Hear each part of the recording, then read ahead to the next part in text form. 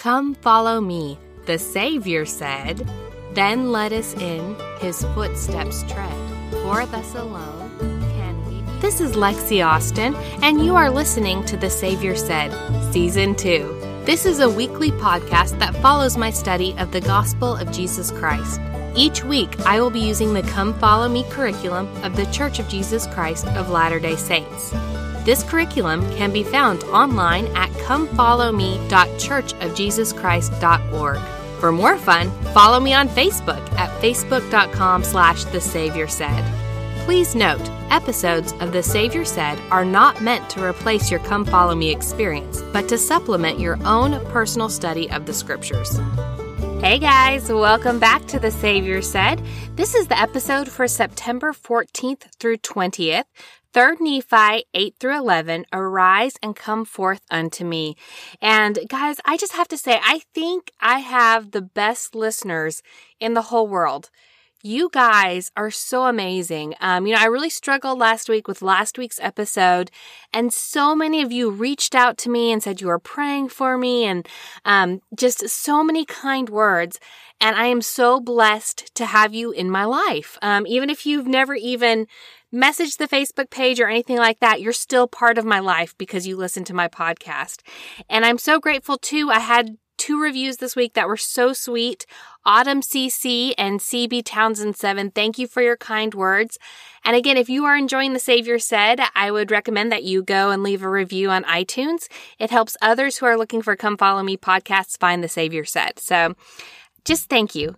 You guys showed me so much love, and I felt it, and I'm so grateful for it. This week we have an awesome episode. I'm really excited for you. This is kind of like, I would say, the whole pinnacle of the Book of Mormon is, the visit of the Savior when he comes to see the Nephites. Other sheep I have which are not of this fold, and this is the other sheep that he is coming to see. And I love so much what we can learn from the chapters this week. Now, one of the things that really stuck out to me this week, I've been thinking a lot about art lately, and you're going to hear me talk about art multiple times in the episode. In fact, so much so that in one of the sections, as I was going through and reading it this week, I was like, I need to have an artist come talk about this. And so I reached out to one of my friends and we did an interview. So you're going to get to hear an artist. Her name is Robin, and she's going to tell you a little bit about light and dark and things like that. So stay tuned. It's going to be awesome. But let's jump in. And Come Follow Me starts out with, "Behold, I am Jesus Christ, whom the prophets testified shall come into the world." With these words, the resurrected Savior introduced himself, fulfilling over 600 years of Book of Mormon prophecies. Pause. All those who had waited for him, who had waited for the light to come, who had wondered, who had prayed, and who had looked forward with such anticipation to his coming, all of those promises were being fulfilled. So think about what you in your life are wondering about, anticipating, praying for. Think of those promises yet to be fulfilled. Our God is a God of promises fulfilled. And that's one of the things that I love so much about these chapters this week. Okay, unpause, back to Come Follow Me. That appearance and that declaration, Elder Jeffrey R. Holland wrote, constituted the focal point, the supreme moment in the entire history of the Book of Mormon. It was the manifestation and the decree that had informed and inspired every Nephite prophet. Everyone had talked of him, sung of him, dreamed of him, and prayed for his appearance. But here he actually was, the Day of Days, the God who turns every dark night into a morning light, had arrived. I love that. Of course I love it. It's Jeffrey R. Holland. I love JRH. He is awesome. So I really loved the introduction this week to Come Follow Me. It was really beautiful like the rest of the reading this week. Lots of beauty. The first section in Come Follow Me is Jesus Christ is the light of the world. I'm going to save that for a little bit because that is going to be part of my interview with my artist friend. So I'm actually going to jump into the second section, which is If I Repent, the Savior will gather, protect, and heal me. It says, how do you imagine the people felt after experiencing the destruction and darkness described in 3 Nephi 8? Well, let's go in because I'm going to tell you how I felt as I was reading this. So let's talk about it. It starts out in verse 5. And it came to pass in the 34th year, in the first month, on the 4th day of the month, which, pause, by the way, some scriptural scholars believe that that is April. They figured out some way to track it down. I don't know. It's in the Book of Mormon made easier. They say that they think this was April that it happened. So, yeah, there you go. All right, unpause. There arose a great storm, such an one as never had been known in all the land.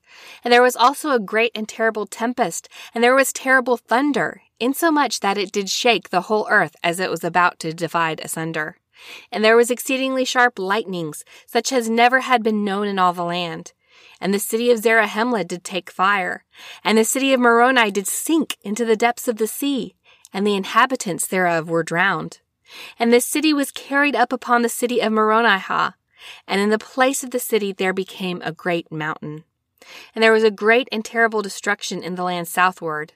But behold, there was more great and terrible destruction in the land northward, for behold, the whole face of the land was changed, because of the tempest, and the whirlwinds, and the thunderings, and the lightnings, and the exceedingly great quaking of the whole earth. And the highways were broken up, and the level roads were spoiled, and many smooth places became rough. And many great and notable cities were sunk, and many were burned, and many were shaken till the buildings thereof had fallen to the earth, and the inhabitants thereof were slain, and the places were left desolate. And there were some cities which remained, but the damage thereof was exceedingly great, and there were many in them who also were slain. And there were some who were carried away in the whirlwind, and whither they went no man knoweth, save they know that they were carried away. And thus the face of the whole earth became deformed, because of the tempests and the thunderings and the lightnings and the quaking of the earth. And behold, the rocks were rent in twain, and they were broken upon the face of the earth, insomuch that they were found in broken fragments, and in seams and in cracks upon all the face of the land. And it came to pass that when the thunderings and the lightnings and the storm and the tempest and the quakings of the earth did cease, for behold, they did last for about the space of 3 hours. And it was said by some that the time was greater. Nevertheless, all these great and terrible things were done in the space of about 3 hours. And then behold, there was darkness upon the face of the land. Okay, I'm going to pause there. So, as I was going through and I was reading this laundry list of like all these terrible things happening, and I know it happened in the space of 3 hours, but I was like, oh my goodness, this just reminds me so much of something that would happen in 2020. Like, we have had so much happen this year, between the coronavirus and political stuff and riots and murder hornets and fire tornadoes. And, I'm like, this would be a list that would fit in really well with this year. And I started thinking about this list. I'm like, they made a very detailed list and, this happened to this city and this happened to this city. And then this was sunk under and this mountain was put on top of it. And, very specific descriptions of the destruction that took place. And I started to think, why? Why would we need such specific descriptions of, what took place in the destruction? And that's when I started thinking about art. Okay. Go with me here. It's going to be a little side trail, but I promise I'll bring it back to this. So I love art. You guys know this about me. I'm artsy fartsy. My undergrad is in the humanities because I do love art so much. And my particular favorite medium of art is sculpture. I just think that there's some beauty that is brought out in sculpture. I love the 3D nature of it and just the intricate details of it. There are some sculptures, Bernini in particular, where he can get the material he's working with, the marble, so thin and precise. You can see light through it. There's other sculptures where they do incredibly intricate details and portray so much emotion. There's sculptures that are so reverent to our Savior and reverence him so greatly. And so I really love sculpture. And one of my favorite sculptors is Auguste Rodin. He is a French sculptor, and you actually probably have seen some of his work. Have you ever seen the sculpture that's it's called the Thinking Man or the Thinker, where it's the guy and he's sitting there and he's got his fist kind of curled up and his chin on top of his fist? That's a Rodin. That's one of his pieces. But one of the things that I love about Rodin, well, there's two things I've always really loved about Rodin, is number one, all of his sculptures have a really rough base kind of to them, where you see the actual like natural formation of the stone. And then coming up out of it is that person or that thing that he's sculpting. And so you can see the beautiful way that he's polished the stone and brought life to the stone compared and contrasted to what the stone was naturally. The other thing that I really love about Rodin is because he's a sculptor of light and air. A lot of other sculptors out there tended to use shadow to kind of define the details in their sculptures.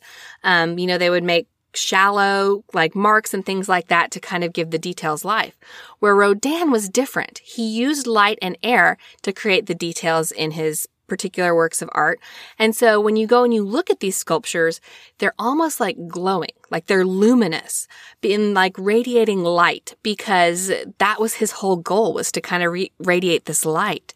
And so that's one of the two reasons that I really, really enjoy Rodin. And as I was thinking about the scriptures this week, and as I was reading through all the destruction verses, the verses of destruction, this whole laundry list of destruction, I started thinking about Rodin and how those rough pieces of stone, how he leaves those rough pieces so we can see kind of what the sculpture came out of, how we come into this world and we're kind of these rough pieces of stone, right? And I think at first, Rodin, when he starts, chipping away at the sculptures and stuff like that, it's probably not very pretty, right? And it probably feels to the rock or the stone that he's chiseling, it probably feels like exceedingly sharp lightnings. It probably feels like fire and like things sinking to the depths of the sea. In our lives, when we encounter things that hurt us, or when we make choices that hurt us, it feels like that sometimes, kind of chipping away at who we are, at what our dreams are how we feel about ourselves. Parts of us can feel like they take fire. Parts of us feel like they're sunk to the depths of the sea and are drowned. Part of us feel like they're buried under a great mountain. Have you ever had that feeling? Like, that's what I was thinking this week. And I was like, that's how I feel right now. I've struggled so much with this anxiety that I feel like my soul has worn thin. Like, I just feel so exhausted of carrying around this burden and being chipped at and being in the middle of this tempest. And just, I felt like spiritually and emotionally, I had just gone through 3 Nephi 8. And so I started to see my scriptures this week as I read 3 Nephi 8. I started to see it as a metaphor. And I realized that it is a laundry list of like things that actually happened. Like, this is a historical record of what happened, when Christ died and before he came to the Americas. But I also started seeing it as a metaphor for how I go through life and the things that I feel as I go through life. And so we're at the point the master sculptor has gone through and, we've chipped things away. It's looking like it's still a big stone, but there's some shape taking place, right? And it's still a big lump of stone, though. So if we go into the scriptures, though, in chapter 9, they start to hear the voice of the sculptor. In 1 it says, "And it came to pass that there was a voice heard among all the inhabitants of the earth, upon all the face of this land, crying, Woe, woe, woe unto this people! Woe unto the inhabitants of this whole earth, except they shall repent. For the devil laugheth, and his angels rejoice because of the slain or the fair sons and daughters of my people.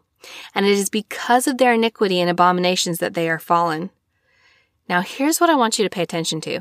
As I go through these verses, I want you to notice who has done the destruction, who's taking responsibility for the things that just happened. Okay, verse 3. "Behold, that great city Zarahemla have I burned with fire, and the inhabitants thereof. And behold, the great city Moroni have I caused to be sunk into the depths of the sea, and the inhabitants thereof to be drowned. And behold, the great city Moroni have I covered with earth, and the inhabitants thereof, to hide their iniquities and their abominations from before my face, that the blood of the prophets and the saints shall not come any more unto me against them. And behold, the city of Gilgal have I caused to be sunk, and the inhabitants thereof to be buried up in the depths of the earth. And the city of Onihah, and the inhabitants thereof, and the city of Mocham, and the inhabitants thereof, and the city of Jerusalem, and the inhabitants thereof, and waters have I caused to come in the stead thereof, to hide their wickedness and abominations from before my face, that the blood of the prophets and the saints shall not come up any more unto me against them. Okay, I'm going to stop there. So he's taking responsibility for all of this that has gone on in this destruction that's happened before he came. Now, I don't think that he's responsible for all the destruction that we face in our lives. Please don't think that I'm saying that. But I think that there is destruction that happens in our life, or, the ways that we get kind of chipped off and things like that as we go through life. And then he becomes the master sculptor who, using light and air, brings us to light to the point that we radiate light when we're a finished product. And he actually says that in 13. O all ye that were spared, because you are more righteous than they, will you not now return unto me and repent of your sins and be converted that I may heal you? So when I was reading this before Come Follow Me, whenever I read this verse, I literally thought it was like, if a building fell on you and broke your leg in the middle of all this destruction, will you come to me so I can heal your leg? Like, I thought physically he was talking about healing. But I went in and read the scripture, repent of your sins and be converted that I may heal you. He's not talking about physically healing. I'm sure he did that too. But he's talking about healing us from the destruction that we face in life. No matter if he caused it or no matter if just living life caused it, he is there to heal us. In 14, he says, Yea, verily, I say unto you, if you will come unto me, ye shall have eternal life. Behold, my arm of mercy is extended towards you. And whosoever will come, him will I receive, and blessed are they who come unto me. And he identifies himself by saying, Behold, I am Jesus Christ, the Son of God. I created the heavens and the earth, and all things that in them are. I was with the Father from the beginning. I am in the Father, and the Father is in me, and in me hath the Father glorified his name. Okay, that phrase, I created the heavens and the earth. Christ is the master sculptor. And maybe that's why I love sculpture so much, is because it reminds me of his power of creation.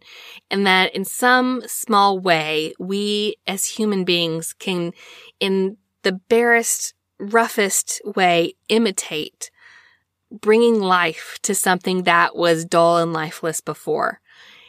And I think that's why I enjoy Rodin's art so much, because he does bring light and life, in a very similar, nowhere near the magnificence of Christ. Please don't think I'm being blasphemous when I'm talking about this. It just reminds me of the way that Christ brings light and life to our lives. And so that's really what I was thinking about this week is, he's the master sculptor. He takes us, rough pieces of stone that we are, and the way that we get chipped and we get dinged up throughout this life, and then he polishes us and he brings us to make these beautiful creations that will one day be perfected in him. We are healed by him. His arm of mercy is extended towards us. All we have to do is turn to him. Neil A. Anderson talks about this in the Come Follow Me quote this week, where he says, I am amazed at the Savior's encircling arms of mercy and the love for the repentant. No matter how selfish the forsaken sin, I testify that the Savior is able and eager to forgive our sins. Now, if you actually go in and read that conference talk, it's beautiful. I definitely recommend that you do so. One of my favorite things it talks about is the arms of Christ. He says, in the months since the experience that he was just talking about when President Monson set him apart, I have thought of the Lord's invitation to come unto him and to be spiritually wrapped in his arms. He said, Behold, my arms of mercy are extended towards you, and whosoever will come, him will I receive, and blessed are those who come unto me. The scriptures speak of his arms being open, extended, stretched out, and encircling. They are described as mighty and holy, arms of mercy, arms of safety, arms of love, lengthened out all the day long. We have each felt to some extent these spiritual arms around us. We have felt His forgiveness, His love, and His comfort. And the Lord has said, I am He who comforteth you. The Lord's desire is that we come unto Him and be wrapped in His arms. And it is an invitation that He often repeats. Behold, He sendeth an invitation unto all men, for the arms of mercy are extended towards them. And He saith, Repent, and I will receive you. I just love that idea of being gathered up in Christ's arms and all those adjectives that describe His arms. Arms of mercy, of safety, of love, mighty and holy, encircling, stretched out, extended, and open. Like, I don't know if those are adjectives. Sorry, I'm pausing on that for a moment. I don't even know what part of speech they are. It doesn't matter. What matters is that they're beautiful words and they are describing the arms of Christ. And when we turn to Him, they're all those things to us. I just love that idea. Okay, so I've talked a little bit about sculpture and art just, as it pertains to like sculptures. But I also really love art that is like two-dimensional, like paintings and things like that. And one of my favorite artists is Robin. And you can find her in Etsy and on Facebook and stuff like that. Art by Geek Girl. And I'll be posting links to her stuff. But I love the way that she portrays light and darkness, like in her paintings. And so when I started reading the section, she was really one of the first people that came to my mind. And I was like, I've got to interview Robin. And so I did. So you're going to hear this interview now. This is with Robin, Art by Geek Girl. All right, guys. So today we have a very special guest with me here. We're going to do an interview with. This is Robin. And, the internet is kind of a funny place because you can meet some of like your favorite people on the internet and never have like met them in real life. And to me, Robin is one of those people who I actually met through the podcast. I think you messaged the podcast page one day, and we just started talking, and we collaborated on like an art giveaway for the podcast. And I just love Robin, and I love having Robin in my life. So I'm excited that you guys are going to get to meet her and hear some of the things that she's going to say. So Robin, welcome to The Savior Said. Thank you. You're going to make me cry a little bit. No, only good tears here. Right? Of course. All right. So one of the reasons I felt it was so important, Robin, to ask you in this particular episode of the podcast was because this is the episode, where Christ is coming to visit the Nephites. And in the chapters that we read, there are a lot of contrasts between light and dark. And Robin is an artist. I love her artwork. They're just amazing. And so she was one of the first people I thought of. When we go into the Come Follow Me assignment, it talks about Jesus Christ is the light of the world. And so that's one of the reasons why Robin really came to my mind. And it said specifically that you might notice themes related to darkness and light, both physical and spiritual, that are repeated throughout these chapters. Robin, did you notice any themes when you were reading the scriptures this time? Absolutely, of course. So the first thing I noticed that the darkness came after the destruction. It wasn't necessarily part of it. It came after. So they had to witness all this stuff happening. And then, that's all that's playing in their heads over and over once it's dark. And they could feel it. They could feel that vapor of smoke. And I just I don't know. I thought I could feel it this time because things going on in our world right now that I'm like, whoa, it just seems so poignant, I guess is the word. I don't know. Maybe that's not the right word, but it just felt so real to me this time. Whereas always the coming of Christ has seemed so far away. This time it felt like it's close, and I love it. I feel like it's so much closer than we realize. Oh, girl. Yes. I totally experienced that too. As I was reading these chapters, I was like, so I feel like they're describing 2020. This was our year. In the Book of Mormon, right? No, but I agree. And I think what you said specifically about the darkness being palpable, they could feel it. We're not necessarily visually seeing darkness, but I feel darkness in the world. Do you know what I mean? Oh, yes. I had to stop watching the news. Yes, exactly. I Okay. also noticed that when it was dark is also when it was the loudest. There were still rumblings, there were still, places falling, there were still mountains going up where they hadn't been. All that stuff was like they could hear it, but they couldn't see any of it. And I just think right now that's how we feel sometimes is that the world is so loud. Yeah, and kind of dark too. I think that's a really interesting thought. I hadn't put the volume and like the dark and light stuff together, but I think you're absolutely right.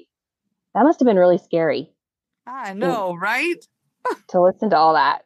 I hadn't even thought about that, but yeah, that must have been really scary.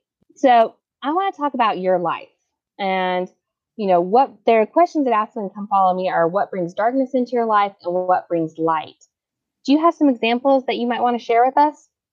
Of course. So, we keep things pretty upbeat at our house. I have 6 kids, so it's also very loud all the time.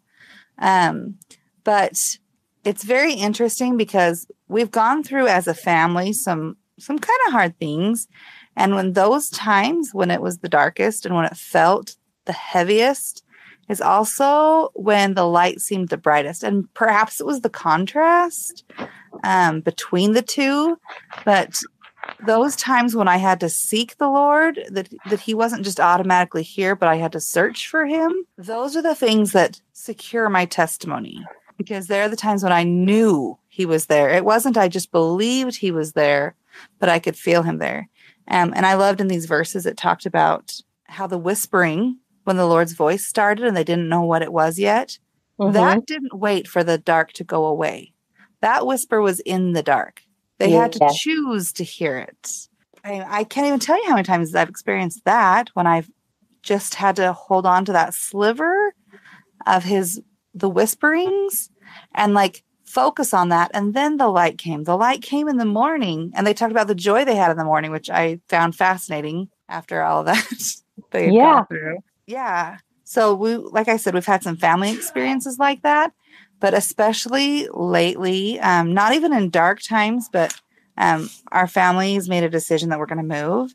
And it's kind of crazy because we don't have all the answers. We don't know where we're going yet. We don't know if our house is even going to sell. But we have those slivers, those little whispers, one thing at a time. We knew the first thing we needed to do was some research on this part. And so we did that.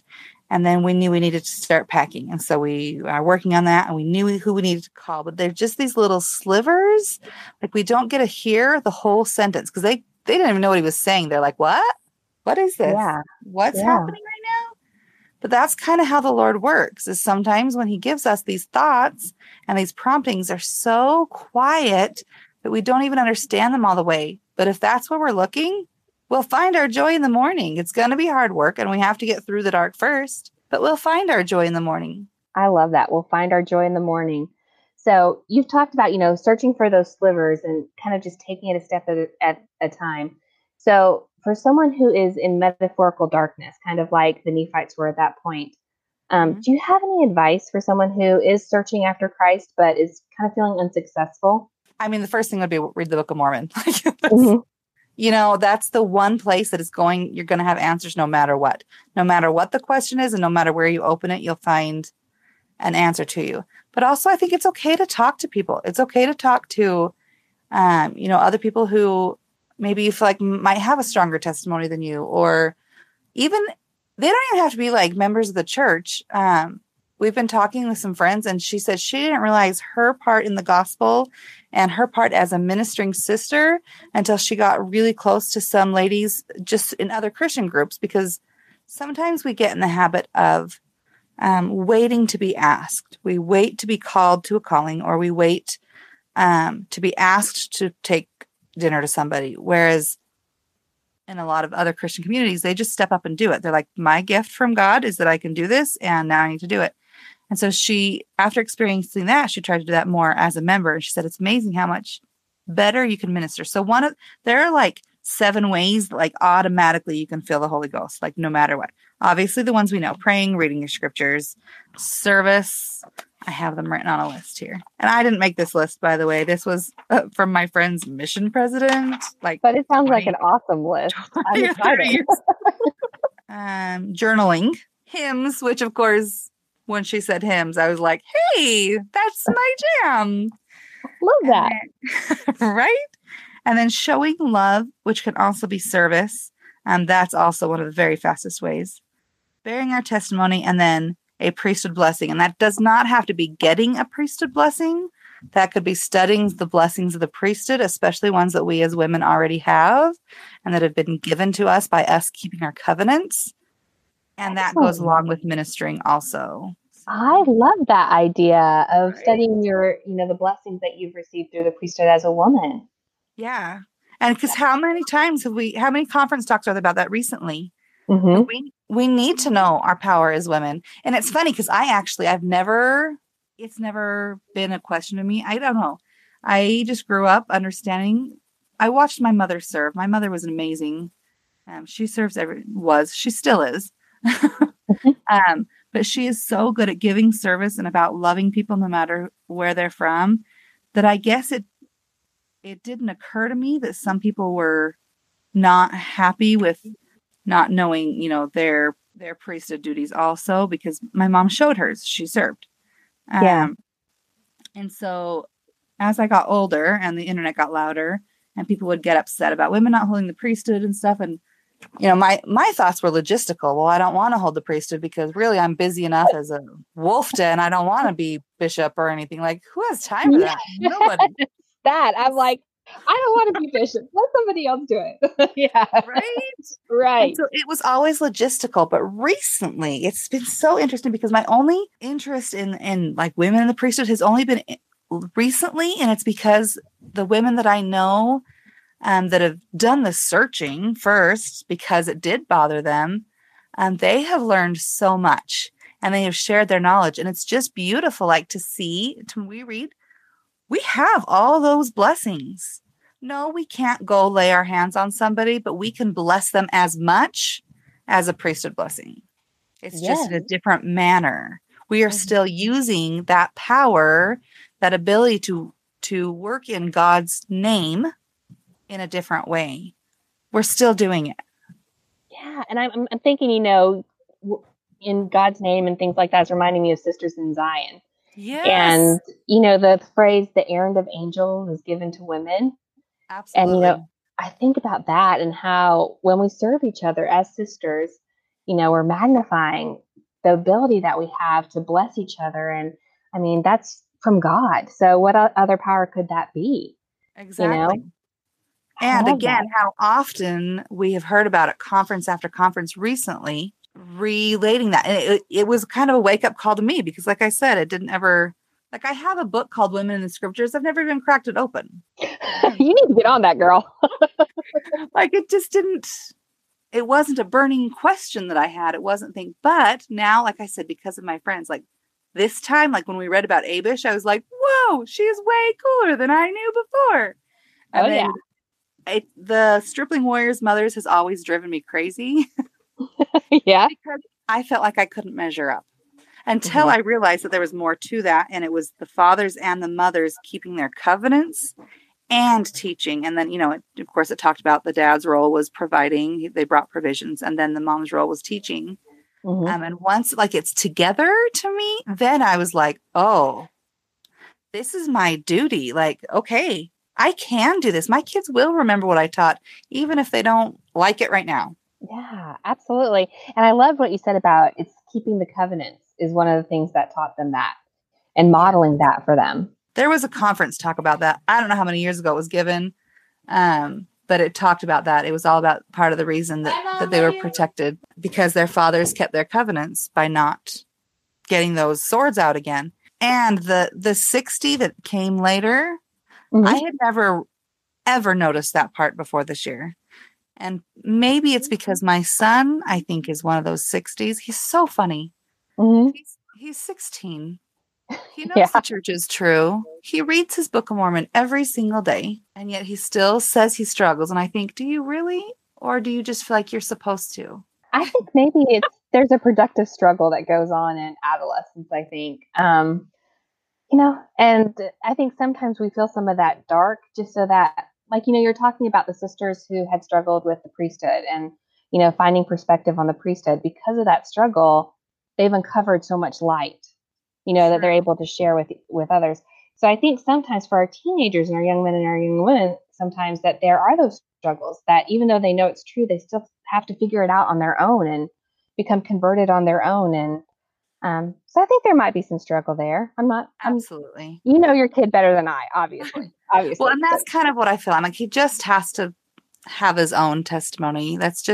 He just cracks me up. At one point, he had said he didn't believe all these things, and then we went to parent-teacher conference, and we went to seminary, and his seminary teacher came in, and he goes, "We love this kid. He's so great. Everybody around him knows that Jesus loves them just by being around him. He's the greatest kid." And I'm like, I looked at him, and I said, "Really?" Like, okay. But so clearly he's doing something right.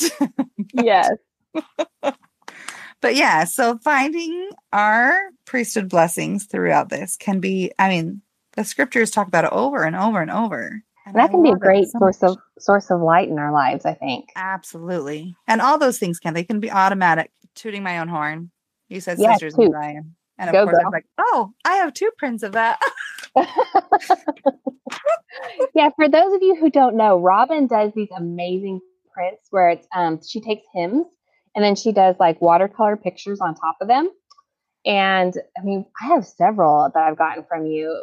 Master, the Tempest is Raging, because y'all know that's like my favorite. And then A Mighty Fortress is Our God, I think, with Hogwarts on top of that. Yep. Was that one? Yep. And then I think I got another one from my mom that's Where Can I Turn for Peace, that had like the beach in the background. That's right. That was really pretty. See, and interestingly enough, when you told me you wanted to talk about light and dark, I actually thought of one, and it was the image on it more than the song itself. But it was I Know That My Redeemer Lives. Mm-hmm. And the reason I tell the story of this one is because, like I said, so you said the light and the dark, and this piece has the most contrast. I was asked to paint on that song for a group called North Star. Mm-hmm. So they're an LGBTQ plus group in the church that wants to follow the council and is doing their best. But it's kind of like a support group. And I've only looked at their website a little bit, but at the time that I was asked to do that, she said, watch YouTube. She goes, we're going to be having a video of that. And so if you YouTube North Star, I Know My Redeemer Lives, you'll find this incredible video. And it's just people in their community singing this song, but it's just absolutely stunning. But the picture for that one, I usually, when I get a request for a song, people usually kind of have an idea of what they're looking for. But these guys didn't. They just said, here's the song. And I have files and files on my computer of photos that I've saved or taken or that other people have sent me as inspiration. Well, I had this one, and the girl who took it, we had been Facebook friends years ago. And we weren't even Facebook friends anymore just because we didn't run in the same circles anymore, at all. So I emailed her for permission, and she answered right away, which I was glad because, when you're not friends with somebody, you don't see the message right away. And she answered immediately. And this painting, I kid you not, took less than an hour. Wow. Which most of them, if you don't have to wait for dry time, then put together, most of them probably don't take much longer than that. But this one was start to finish. It just came because I pray before I paint, and I can tell the times I didn't because those paintings never turn out. You won't ever see those ones. Yes. Yes. Yeah. I feel you. I know exactly what you're talking about. It's the episode of the tank. Those are the ones I didn't say the prayer before. He knows what he's doing. He wants us to be his instruments, but we got to ask to be led by him too. Absolutely. Well, let me ask you, what's in this painting that's so beautiful? It's a storm cloud, a huge black storm cloud. I was worried you wouldn't be able to see the words through it for a minute. But there is a ray of sunshine just barely poking out. So it's just the middle of nowhere. It's this random tree on a road. Mm-hmm. But it's the sky that, when I saw it, I was that's beautiful. And I didn't even know what it was going to be for later. So when I knew that was the right one, I don't know, the dark parts of it just came. It was incredible how it came together. So it's one of my favorites just because it was that wasn't my hand painting it. That was all Heavenly Father. That's you know what so I mean? Cool. I love those experiences when you can turn around and just be like, that was Heavenly Father. Right. And not all of them do I feel that way. I do feel guided in most of them. And I actually have changed the way I do it. Now I just do a regular painting and you pick your hymn and put it on top. But I have the other ones available. But it's not the same. It doesn't feel the same. Yeah. Oh man. I'm so glad we got that story because I was like, I want to hear about her art and light and darkness. So I'm so glad we got that story. I love it. I should try to paint like what I think they think. I don't do people normally, but I really want to learn. But that might be a cool one to do right then when the Savior comes after all that destruction. That might be kind of cool to try. That would be very cool. I've got a challenge for you now. I think you should do that. We can update people on the Savior Set as you go along. Post it to social media or something. Right. I'll send you the Instagram progress pictures. That's right. There you go. I don't know. I'm going to try. I do want to learn to do people. Oh, it's good. You're so good. I'm sure it's going to be great. So let me ask you, is there any other times that you really felt like that Jesus Christ has been a light in your life? It's one of those things that I kind of feel like we get so used to the feeling that it's hard to pinpoint like specifics because I feel like he's just always there. I actually, I had gone to, this is kind of a cool thing. This doesn't even answer your question exactly, but it's a cool period that works with it. I listen to a ton of podcasts. A lot of them are Come Follow Me podcasts, but some of them aren't. Some of them are like, I don't know if you've ever listened to All In. It's a, yeah. So she had interviewed a guy about, he had written a book about the Holy Ghost. And in it, he talked about how sometimes, do fish really know what water feels like? Because they're in it all the time. He goes, sometimes we do that with the Holy Ghost. We get so used to it that we kind of forget what it feels like. Yeah. And I've always actually kind of thought that I wasn't really that in tune until I started painting. But I had an opportunity to go to the prison here, to the men's prison, and listen to Emily Bell Freeman and David Butler speak. And it was crazy because when you walk in those doors of the prison, the spirit's gone. It's not there at all. And I was like, oh, this is what it feels like to not have the spirit with you. Like plain and simple, no doubt. But then you get in this room of people who want to be there because they get to choose whether or not to come. And, I know some of them are there just because it's something to do. But when they started speaking and started relating to these men, the ones who did want to be there, who had stories to tell, who really were looking for redemption, it was crazy strong. And I'm like, I don't know if it's strong. Again, it's the contrast. I don't know if it was so strong because it hadn't been there or if it really was stronger than normal. I do think it was stronger than normal. It was incredible. Anyway, so that's kind of how I feel like when Jesus has been my light. Well, I try to make him my light every day. But I also have noticed that Satan works harder at conference time. So conference always feels like more of a light because I swear the week up to it and the week after are the darkest weeks. Yeah, they are. They're hard. Right?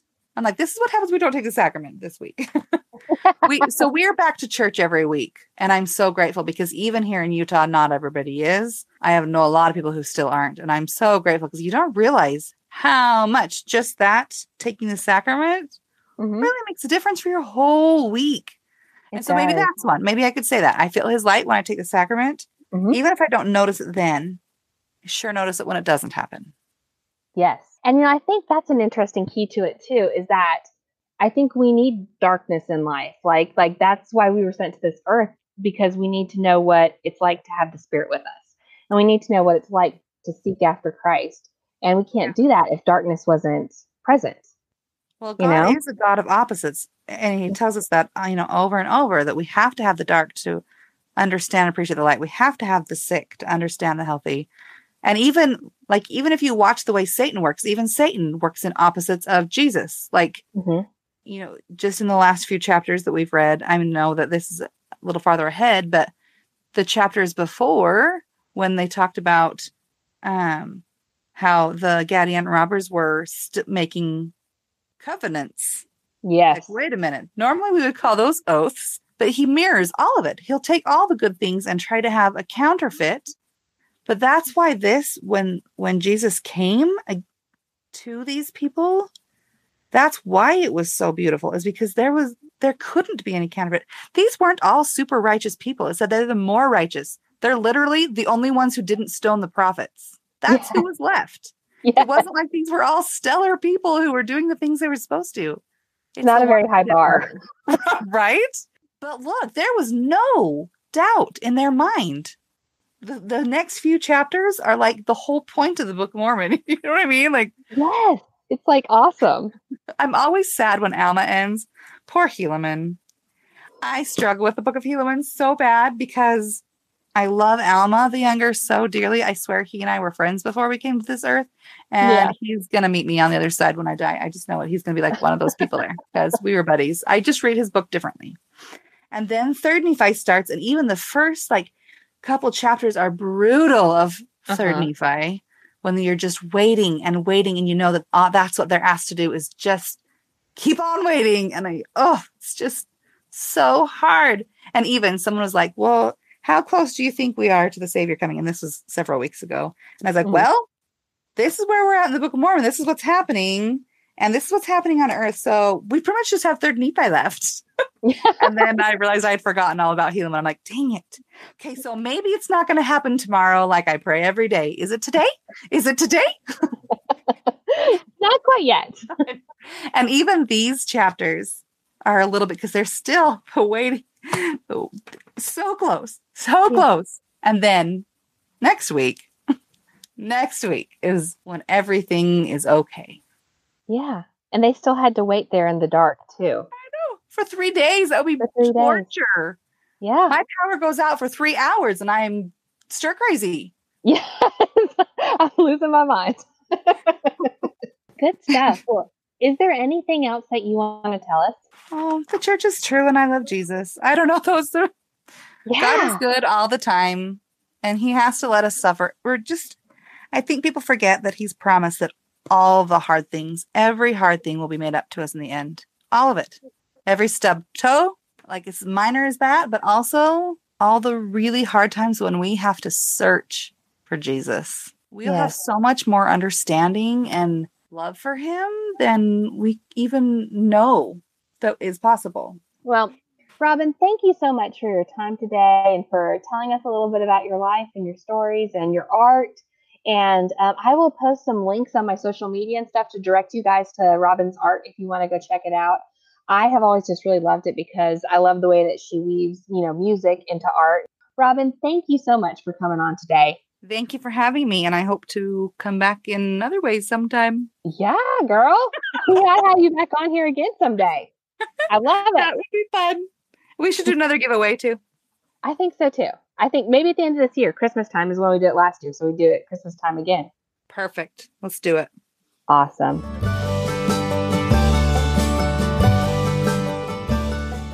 All right, and that's all for this week's episode. Again, a big thank you to Robin for coming on and talking to us about light and dark and just sharing some of her experiences. That was a lot of fun. So I hope you guys have a great week. I hope you look for the art and the beauty and just the way that God shapes us and the masterpieces that he is creating out of our lives. I hope you will look for that this week. I love you guys. Bye, y'all. The Savior Said is not an official product or endorsed by The Church of Jesus Christ of Latter-day Saints. All comments and opinions are my own personal opinions and not representative of The Church of Jesus Christ of Latter-day Saints. The music used in The Savior Said is Fireflies and Stardust by Kevin MacLeod. The hymn quoted in the opening is Come Follow Me, lyrics by John Nicholson. The Come Follow Me curriculum can be found at comefollowme.churchofjesuschrist.org. For show notes, new episode alerts, and other fun and inspirational things, check out my Facebook page at facebook.com/thesaviorsaid. You can also find me on Instagram. Comments or question? Email me at thesaviorsaid@gmail.com. Content in The Savior Said is copyright protected. All rights are reserved. Thank you for listening.